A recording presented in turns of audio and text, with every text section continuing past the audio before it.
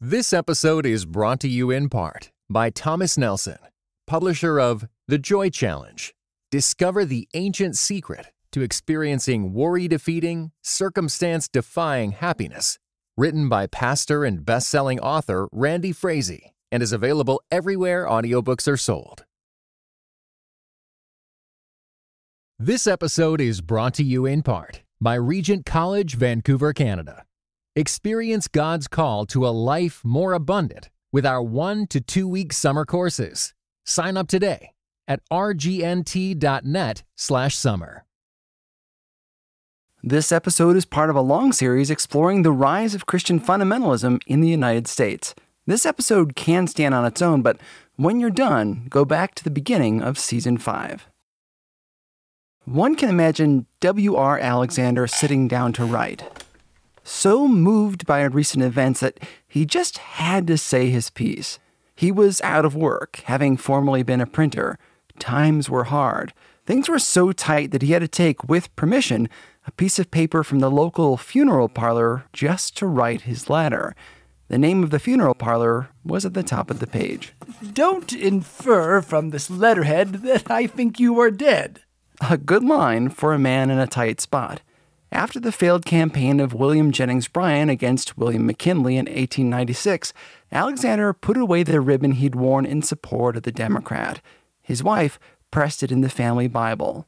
The random page she'd chosen for the task was Psalm 37. One Alexander saw fitting. Fret not thyself because of evildoers, neither be envious against the workers of iniquity, for they soon shall be cut down like the grass, and wither as the green herb. Alexander was not alone in his correspondence. Many people wrote to William Jennings Bryan, literally thousands of people, to say that though their righteous cause was defeated, they should not be troubled long. Bryan was more than just the failed Democratic candidate for president, something more akin to a prophet of God, at least to his supporters. The late 1800s were a time of mass corruption, opportunism, growing war concerns, racism, and rapid modernization. Is it any wonder that with all that turmoil, that the seeds of fundamentalism were sown as people pined for the good old days? For many, their hope of the future lay in one man, William Jennings Bryan. You're listening to the show that uses journalistic tools to look inside the Christian church. We press pause on the culture wars in order to explore how we got here and how we can do better. I'm Chris Staron, and this is Truce. A few months ago, I had the pleasure of interviewing Michael Kazin. He's a professor of history at Georgetown University and the author of A Godly Hero, a biography of William Jennings Bryan.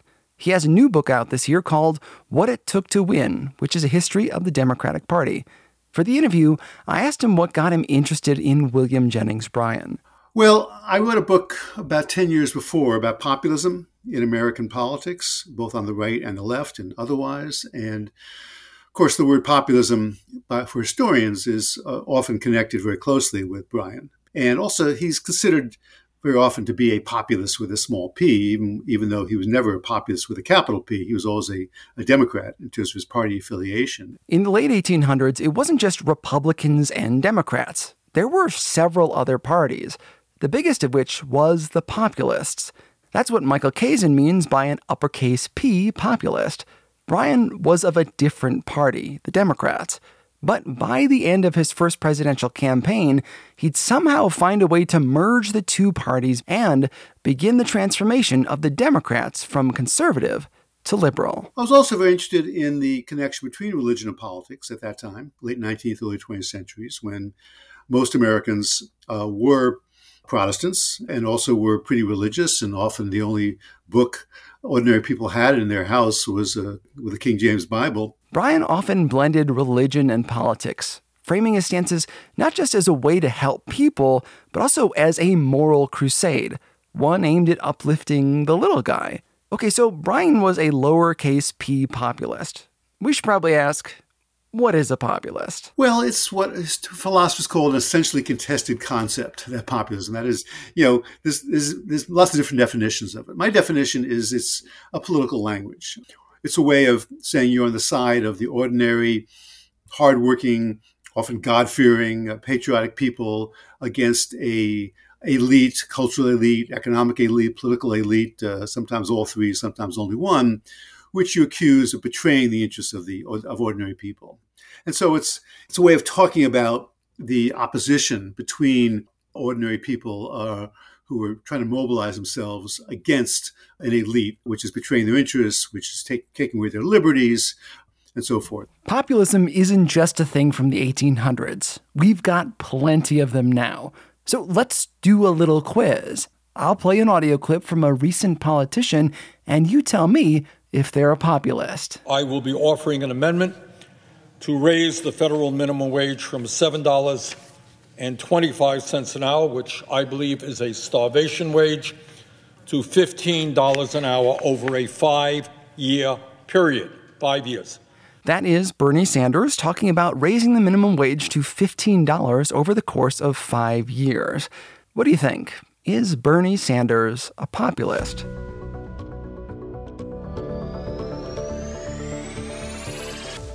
Yes, he's a populist.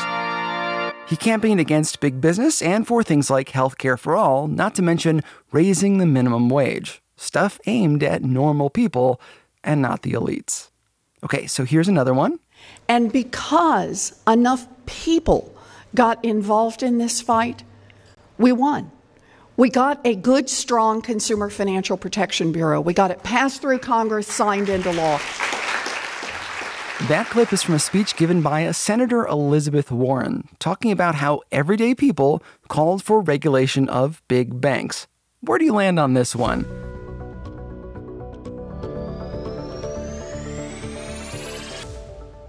She, too, is a populist. Actually, this speech was recorded at a conference advocating for a new kind of populism. So, yeah, dead giveaway, right? Now, what about... With the help of Iowa farmers, we became energy independent for the first time ever. They say 75 years, ever. And America was respected again, and respected like we have never been respected before. That, of course, is former President Donald Trump, talking at a rally about ethanol, farmers, and energy independence. Is he a populist?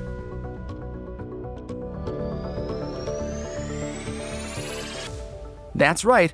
All three of these politicians can be considered populists. Many of Trump's speeches target elites, insiders, and creating jobs for laborers in fields like mining and extraction.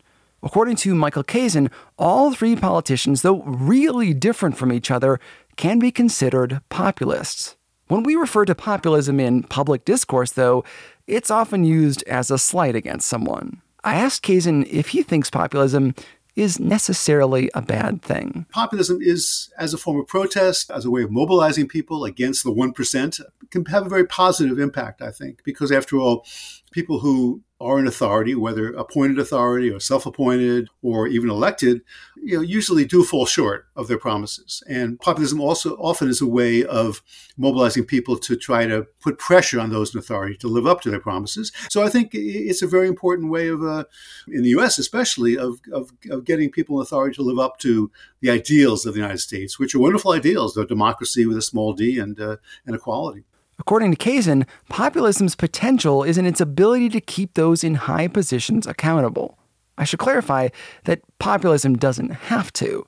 Donald Trump, for example, was not against the 1%, but trumpeted how much he wanted to protect wealth for those at the top, while also creating opportunities for those at the bottom, where Warren and Sanders advocated taxing the rich to uplift the poor. So populism comes in all shapes, sizes, and genders.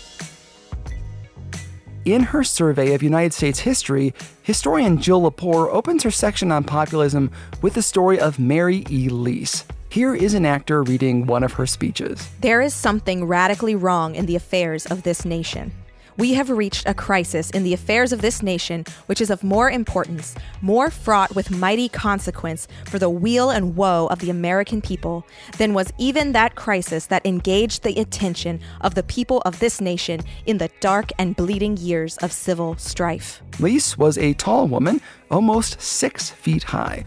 One nasty journalist described her as tall and raw-boned, as ugly as a mud hen. Though she is said to have had a lovely voice, she crisscrossed the nation, masterfully delivering speeches wherever she went to spellbound crowds. Lise was most definitely a populist, a celebrity of sorts in the People's Party, also known as, the Populist Party. It was her belief that after the Civil War, the federal government conspired with big corporations and bankers. This was not an idea of her own. As I've said in other episodes, the late 1800s were marked by financial ruin. People went looking for reasons why.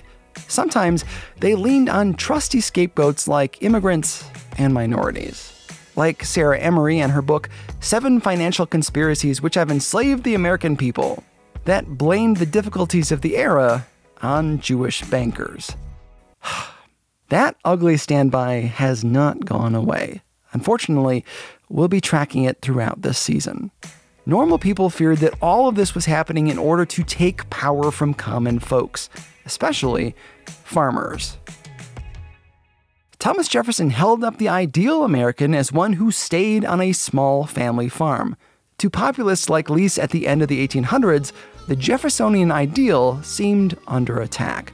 As the nation spread west, Americans held up hope of building new lives for themselves. The Homestead Act gave people willing to meet the right qualifications a chance at 160 acres. The trouble is that much of the land reserved for normal folks was semi-arid, especially in the Great Basin. That includes parts of Wyoming, Idaho, Utah, Oregon, and California. Mary and her husband saw the troubles firsthand. They moved to Kingman, Kansas to take part in the Homestead Act. But the cost of proving up the land was too much, and the bank repossessed. You can see why she sided with farmers. But that's just one anecdote, though. The problem was a lot bigger than Mary and her family. Between 1889 and 1893, just 4 years, so many mortgages were foreclosed on that 90% of all farmland went into the possession of the banks. Can you see why people hated the banks? Meanwhile, Congress reserved prime real estate for railroads and commercial farmers. Within just 10 years, Congress granted more than 100 million acres of public land to railroad companies. Railroads, of course, were seen as a fast way to open up the West, and they were. It was seen as in the national interest to get them built in order to settle and occupy the territory that once belonged to native peoples. Okay, so they used public land, so one would expect that the rail lines would have to operate as utilities like, the power and water companies, giving the same prices to everyone. No. Railroads were privately owned and often discriminated against small organizations in favor of large manufacturers. Standard Oil is a prime example. It was the Behemoth Petroleum Trust owned by John D. Rockefeller, and through him, they brokered special contracts. They strong-armed exclusive discounts from the railroads. In return, Rockefeller gave them a steady and profitable stream of tankers to be hauled. But there was a catch. The railroads couldn't give those same discounts to his competitors. Rail magnates assisted monopolies while squashing healthy competition, all on land granted by the U.S. government. Rockefeller and others used the railroads to block out competition, meaning Standard Oil's products were cheaper to the public and more profitable than their competitors. I did a few episodes about Rockefeller in Season 2. He was, ruthless. For example, he made it too expensive for his competitors to use the railroads. So they tried to build a pipeline. Rockefeller caught wind of their plan and bought up the land surrounding the pipeline. If they went west, it crossed Rockefeller's property. If they went east, same thing. North, south, everywhere they tried to build a pipeline, they bumped into Rockefeller. Because Standard Oil was so big, so valuable, it could pretty much do whatever it wanted, and then use its power to block out competition, like literally block them out. Rockefeller believed in social Darwinism, that some corporations and people were meant to dominate because of their genetic superiority. To him, his business tactics were simply an expression of the natural order. Hardly a godly behavior from a Christian man who taught Sunday school and swept up his church. Mary Lease and others like her saw this behavior as a conspiracy against the little guy. She'd had a hard life. She lost her father, 2 brothers, and an uncle in the Civil War, and viewed slavery as a scourge, one for which she never forgave the South, and also never forgave the Democratic Party for defending it. Though she didn't side with Republicans either, with their expansion of the federal government. No wonder she helped champion a third party. There was nowhere else for her to go. Yet, it was an exciting time for women as they took to the streets with parades and marches, taking up causes like prohibition and women's suffrage. They battled immense forces. The populist revolt started with a call for regulation of banks and railroads and an end of corporate monopolies like Standard Oil. That may seem like high-minded bluster, but a lot was riding on banks, big business, and railroads. One single railroad going out of business could literally ruin the entire economy, as it did in 1873 with the collapse of the corrupt Northern Pacific Railway. The Populist Party, the most successful third party in U.S. history, was about the little guy gaining a voice, and the movement was built by women. Which makes sense. Neither the Democrats nor the Republicans were fully ready to embrace women. Suffragists and populists, with some exceptions, rejected the 2 major political parties in favor of their own. Despite all their desire for equality, they were committed to exclude anyone born in Africa or Asia. Then, as in now, nobody is perfect.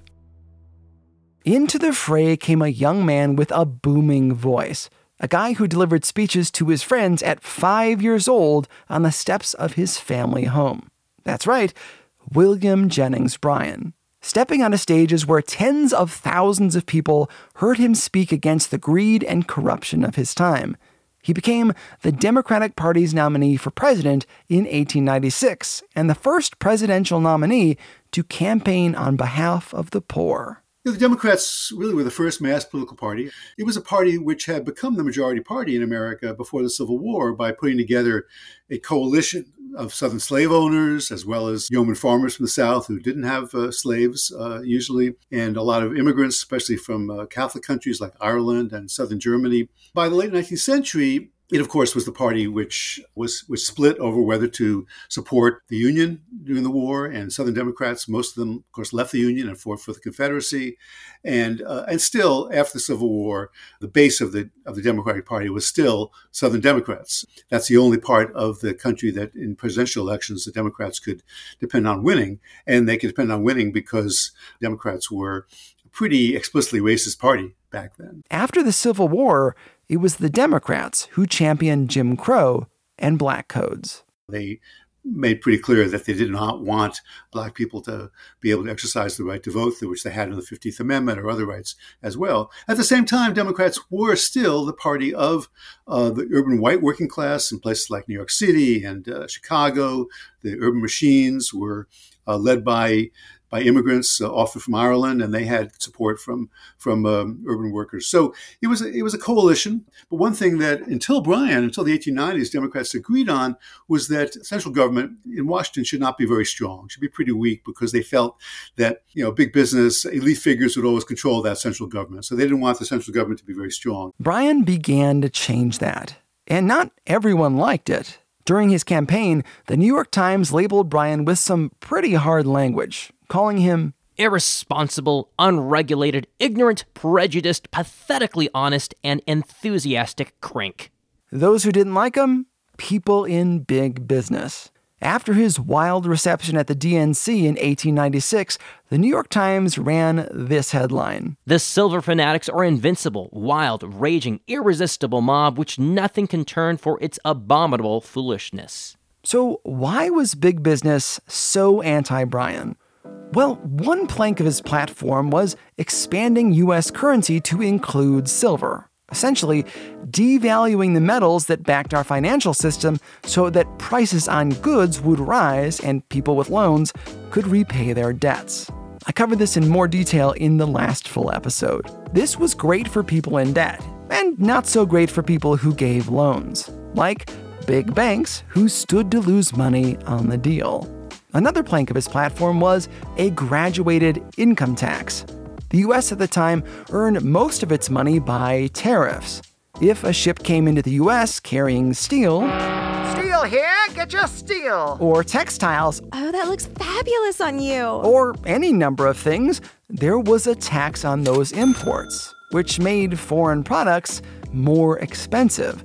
Defenders of the tariffs, those with ties to big business, said that the practice helped keep American goods competitive. Well, that was one side. People like Bryan argued that the burden of this practice fell on poor people. Why not raise funds for the country through a graduated income tax? The more cash you make, the more you pay. Place the burden of funding the country on those who could afford it.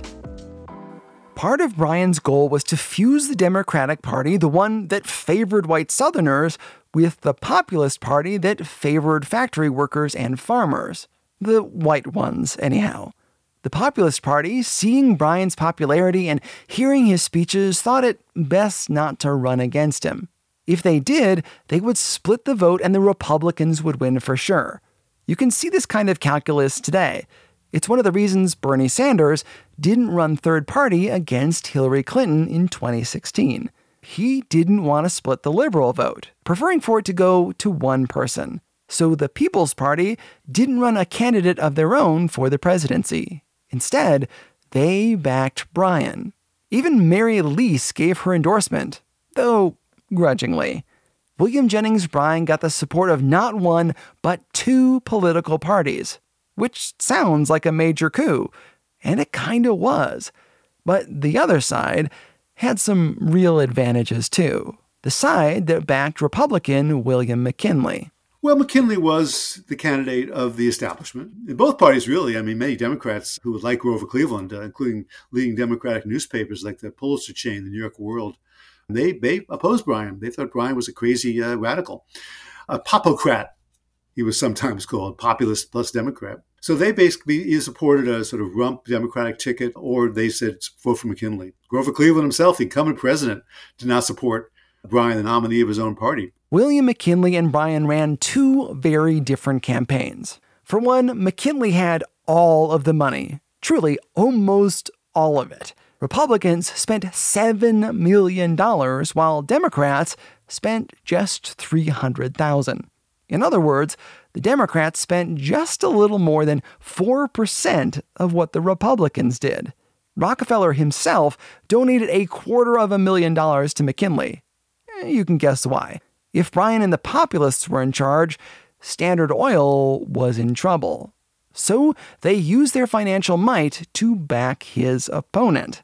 McKinley ran his campaign from the comfort of his front porch in Canton, Ohio. That's right, he stayed home, talking to the press, giving little speeches, nothing flashy. That's what most candidates at the time did. The logic went something like this. When you're a presidential nominee, you're supposed to follow George Washington's example. George Washington, after the U.S. was founded and won the Revolutionary War, he wanted to go back to his plow. He wanted to go back to, his estate in Virginia on the Potomac, but then he was called to lead the country. For the presidency, the office was supposed to seek the man. The man wasn't supposed to seek the office, though everyone knew that was kind of a fiction by the late 19th century. Nevertheless, the idea was, unless you were desperate or you had some special reason why you had to go out and campaign around the country for office, if you run for president, you're supposed to sort of have your surrogates do the speaking for you. McKinley couldn't match Bryan's oratory skills, so he hired 1,400 people to tour the country for him, giving lectures and trying to put down any populist sentiment. To a large degree, Bryan did his own legwork. So Bryan, out of necessity, also had to go around the country speaking because most of the big newspapers were against Bryan. So he was the first major party politician to spend the whole campaign going around the country campaigning for himself. There are examples of others who did short stints of touring, but Bryan went whole hog. Without the endorsement of major newspapers, it was up to his campaign to get the word out when the media wouldn't. Bryan did it because he loved it, but also because he felt he had to. And then that begins a tradition, really, of After that, pretty much every, not all, but pretty much every Democratic and Republican and third-party candidate for president does do what Bryan did. Spoiler alert, Bryan did not win the election of 1896. With that much money against him, there probably wasn't any way he was going to succeed. While he had small-time businesses and white Southerners on his side, he did not have the votes in high-density cities. The Republicans were the party of a high tariff, which meant that there were higher prices on steel and farm equipment and other industrial goods because there was a high tariff on imported industrial goods, most of them. And so whereas the Democrats were the party of the small farmer and small business person, and so they wanted tariffs to be lower. And so workers in the steel mills and other big manufacturing industries tended to vote Republican because their jobs depended on the steel industry in America being prosperous.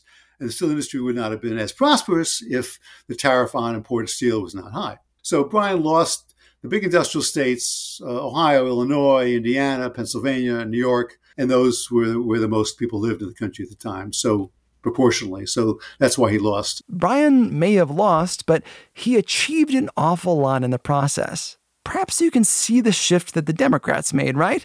With the need to acquiesce to the Populist Party platform, the Democrats moved a bit to the left.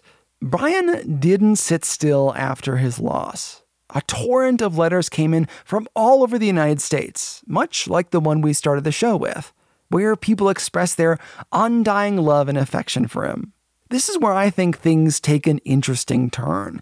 Bryan wasn't just a politician to these people. They framed him as a godly hero, which again was where Bryan intersected with the social gospel. When he ran for president in 1896, and after that too, and a little bit before, when he was running for Congress, he would get these astonishing letters, I think, astonishing given the kind of cynicism people have about politicians today.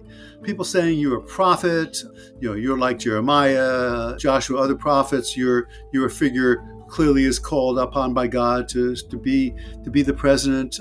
Without you, we are lost. With you, we believe that our salvation will come soon. They were using, biblical metaphors all the time. He got more mail than any politician who was not president. Really, the letters are amazing. People saw corruption, corporate greed, and the economic panics around them and sought out the anti-elitist.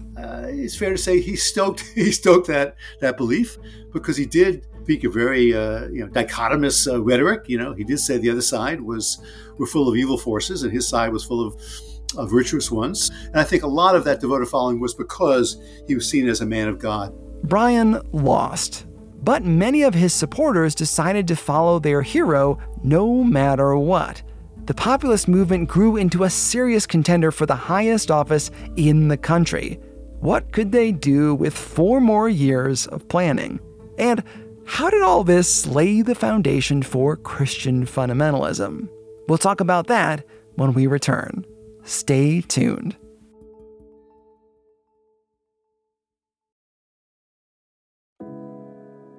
This episode is brought to you in part by Thomas Nelson, publisher of 9 Lives and Counting, A Bounty Hunter's Journey to Faith, Hope, and Redemption, written by Dwayne "Dog the Bounty Hunter" Chapman.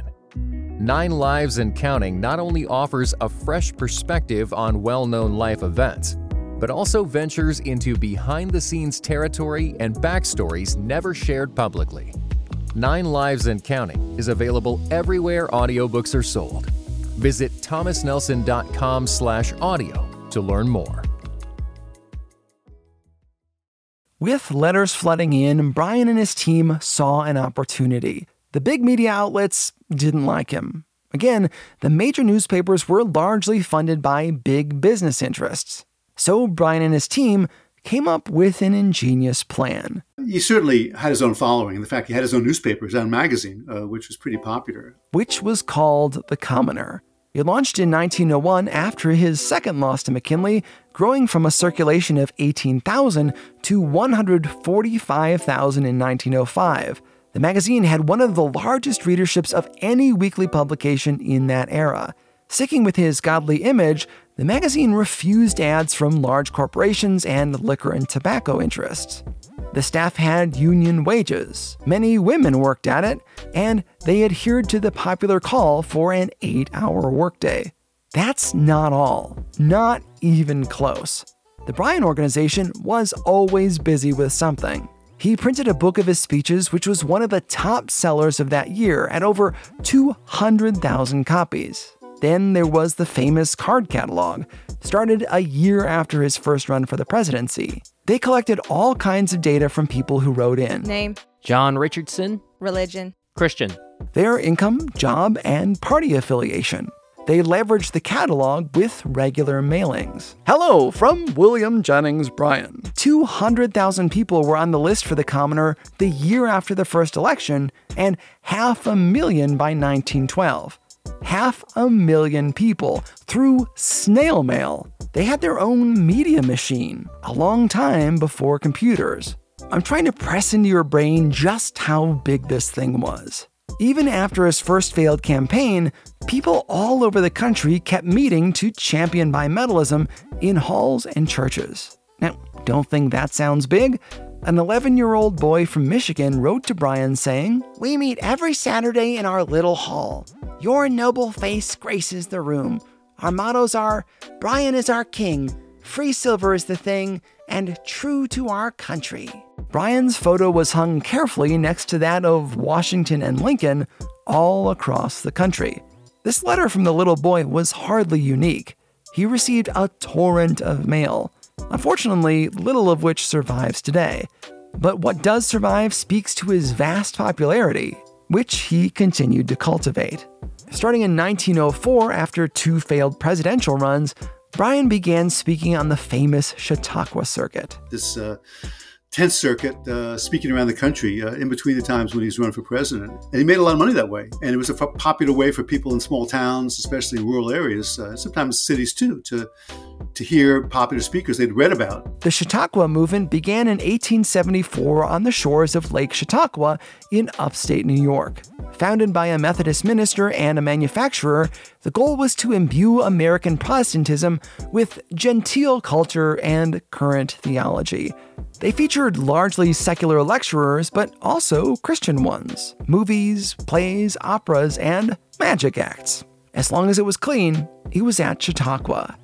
Even known atheists like celebrity lawyer and Bryan's future opponent at the Scopes trial, Clarence Darrow, spoke at these. There were a lot of politicians who went on the Chautauqua Circuit, and they made good money doing it. Bryan was able to make as much as $500 per talk, which then was a lot of money. He often did 2 talks a day, garnering about $2,000 a week. That's about the same purchasing power as $64,000 in today's money. Can you imagine that? $64,000 a week? People read about Bryan in the papers, they recited the speeches in his books, they received his magazines and his mailers. Then they saw him in person. Wherever he went, crowds gathered, waving flags, tolling church bells, and blowing factory whistles. Okay, so this is all very interesting and cute, but what does this have to do with fundamentalism in the United States?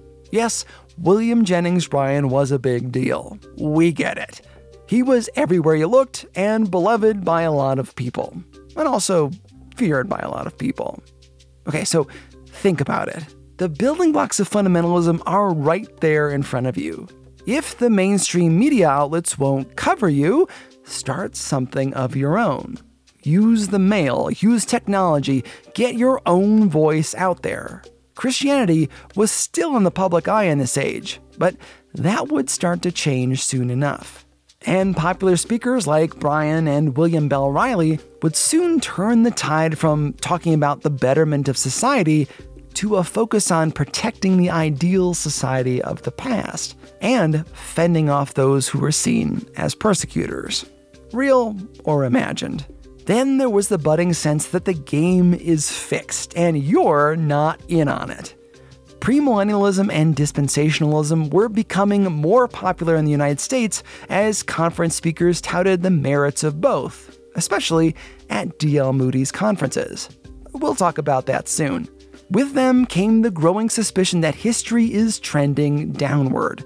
But recessions, corrupt political deals, predatory banking practices, elections like that of Rutherford B. Hayes that undid much of what the Civil War hoped to fix, and monopolies like Standard Oil left the world on unsteady ground.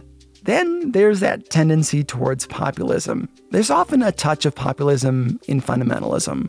Seeking out a strongman figure who promises that our people are under attack and only I can save you.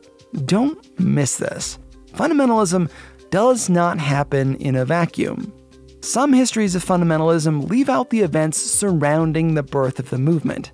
I think that is a mistake. Movements, even religious ones, don't come out of nowhere. They're often the result of external forces. The same is true for populism and fundamentalism in our day. If you're struggling to understand why your loved ones follow a populist leader like Bernie Sanders or Donald Trump, it may help you to consider the social circumstances that got them there. Why did they feel left out, ignored, like the game is stacked against them? Understanding those things could give you some compassion for your friends and family. For those of us who feel frustrated by the populist desire, by the drive to simplify complex issues, to blame those people for our miseries, let's you and I go back to the letter from the beginning of the show, when a poor man wrote to William Jennings Bryan on funeral home stationery because he couldn't afford his own. He included a Bible verse that I think is appropriate. It comes from Psalm 37:1-8. We'll close on this. Do not fret because of those who are evil, or be envious of those who do wrong. For, like the grass, they soon wither. Like green plants, they will soon die away. Trust in the Lord and do good. Dwell in the land and enjoy safe pasture. Take delight in the Lord, and He will give you the desires of your heart. Commit your way to the Lord. Trust in Him, and He will do this. He will make your righteous reward shine like the dawn, your vindication like the noonday sun. Be still before the Lord, and wait patiently for Him. Do not fret when people succeed in their ways, when they carry out their wicked schemes. Refrain from anger and turn from wrath. Do not fret. It leads only to evil.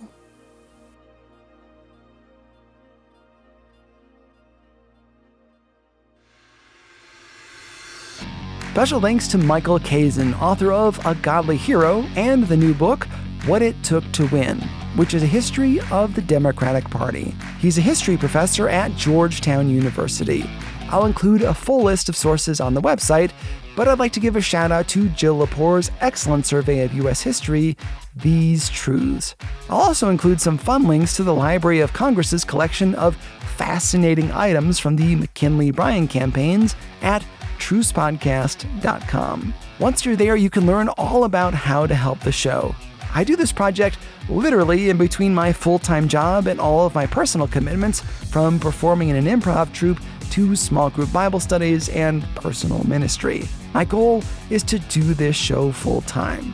That would mean bigger, better episodes, more frequent releases, and I could maybe sleep a little better at night. It would be a huge blessing.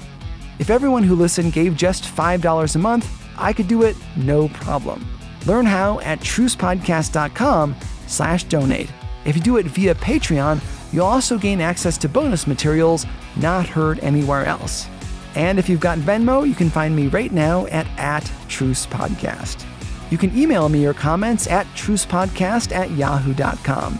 I'd like to hear if you are a populist or how you've seen populism in your own life. Special thanks to everyone who gave me their voice for this episode. My brother Nick Starron, Paul Hastings of the Compelled Podcast, and Michelle Watson from the Pantry Podcast. God willing, in our next episode, we'll explore the creation of social Darwinism and how that mentality led to the Spanish-American War. It's a great episode. I think you're really going to like it. Subscribe to the show so you get every new episode as it's released. God willing, we'll talk again soon. I'm Chris Starron, and this is Truce. This episode was brought to you in part by Just These Guys. You know, a pastor and a psychologist team up to break down scripture and psychology, empowering you to transform by the renewing of your mind. Listen today at justtheseguys.podbean.com or wherever you get your podcasts. Just these guys, you know?